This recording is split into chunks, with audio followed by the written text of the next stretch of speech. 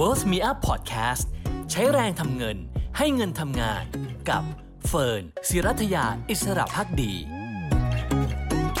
สวัสดีค่ะต้อนรับเข้าสู่ Pocket ไอเดียความรู้ฉบับกระเป๋าหลักคิดในการใช้แรงทำเงินและให้เงินทำงานกับเฟิร์น ศิรัทยา อิสระภักดีค่ะวันนี้มาคุยเรื่องของทองคำกันในทุกๆวันศุกร์นะคะซึ่งถ้าเราไปดูตัวเลขข้อมูลสหรัฐเนี่ยก็จะเห็นว่ามีหลายประเด็นค่ะประเด็นแรกเลยนะคะก็คือการประชุมของธนาคารกลางสหรัฐเมื่อกลางสัปดาห์ที่ผ่านมา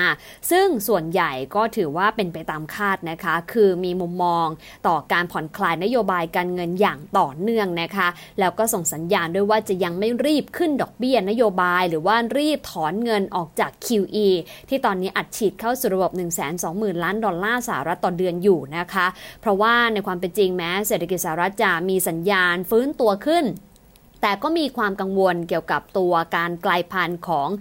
ไวรัสสายพันธุ์เดลต้านะคะที่อาจจะทำให้การขยับตัวของเศรษฐกิจยังคงเปราะบางอยู่นะคะและนั่นก็ทำให้ค่าเงินดอลลาร์สหรัฐอ่อนค่าลงด้วยนะคะนอกจากนี้ค่ะมีตัวเลขตลาดแรงงานนะคะที่มีการระบุผู้ขอรับสวัสดิการการว่างงานรายสัปดาห์นะคะพบว่าตัวเลขเนี่ยลดลงไปสู่ระดับ 400,000 รายนะคะจาก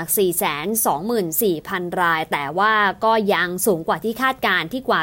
380,000 รายนะคะก็แปลว่าตลาดแรงงานยังไม่ได้แข็งแกร่งอย่างมั่นใจได้ 100% นักส่วนเรื่องของตลาดอสังหาริมทรัพย์นะคะสมาคมในหน้าอสังหาริมทรัพย์แห่งชาติของสหรัฐเนี่ยนะคะก็เปิดเผยดัชนีการทำสัญญาขายบ้านที่รอปิดการขายนะคะหรือว่า pending home sale เนี่ยลดลงไป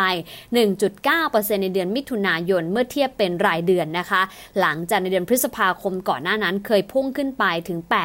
8.3% ก็เลยคาดการณ์นะคะว่าตลาดอสังหาเองก็อาจจะยังไม่ได้ฟื้นตัวแข็งแกร่งเหมือนที่เคยเกิดขึ้นในช่วงกลางปีที่ผ่านมานะคะปัจจัยเหล่านี้เองพอประกอบกันเนี่ยนะคะก็ถือว่าอาจจะเป็นปัจจัยเชิงลบต่อภาพเศรษฐกิจแต่เป็นปัจจัยเชิงบวกต่อราคาทองคำนะคะราคาทองคำก็เลยสามารถขยับขึ้นมาได้กว่า20เหรียญทีเดียวในการเคลื่อนไหวเมื่อคืนวันพฤหัสบดีที่ผ่านมานะคะทั้งจากข้อมูลเศรษฐกิจด้วยนะคะแล้วก็การผ่อนคลายนโยบายการเงินต่อเนื่องด้วยแล้วก็ค่าเงินดอลลาร์สหรัฐที่อ่อนค่าลงด้วยนะคะส่วนอีกปัจจัยหนึ่งนะคะไม่พูดถึงไม่ได้ก็คือเรื่องของเศรษฐกิจสหรัฐในไตรมาสที่2นะคะแถลง GDP มาเรียบร้อยนะคะซึ่งก็ถือว่าขยายตัวได้ 6.5% ต่ำกว่าที่คาดการว่าจะขยายตัว 8.5% นะคะซึ่งตัวเลขที่เปิดเผยมาเนี่ยในดัชนีเศรษฐกิจหลายรายการเนี่ยก็ปรับตัวแย่ลงเกินคาดนะคะทำให้ภาพรวมเองเป็นปัจจัยหนุนให้ราคาทองคำขยับขึ้นมาได้อย่างสดใสทีเดียวค่ะ YLG Bullion เลยแนะนำนะคะว่าถ้าใครลงทุนในทองคำเนี่ยก็อาจจะซื้อได้เมื่อราคาอ่อนตัวลงมาใกล้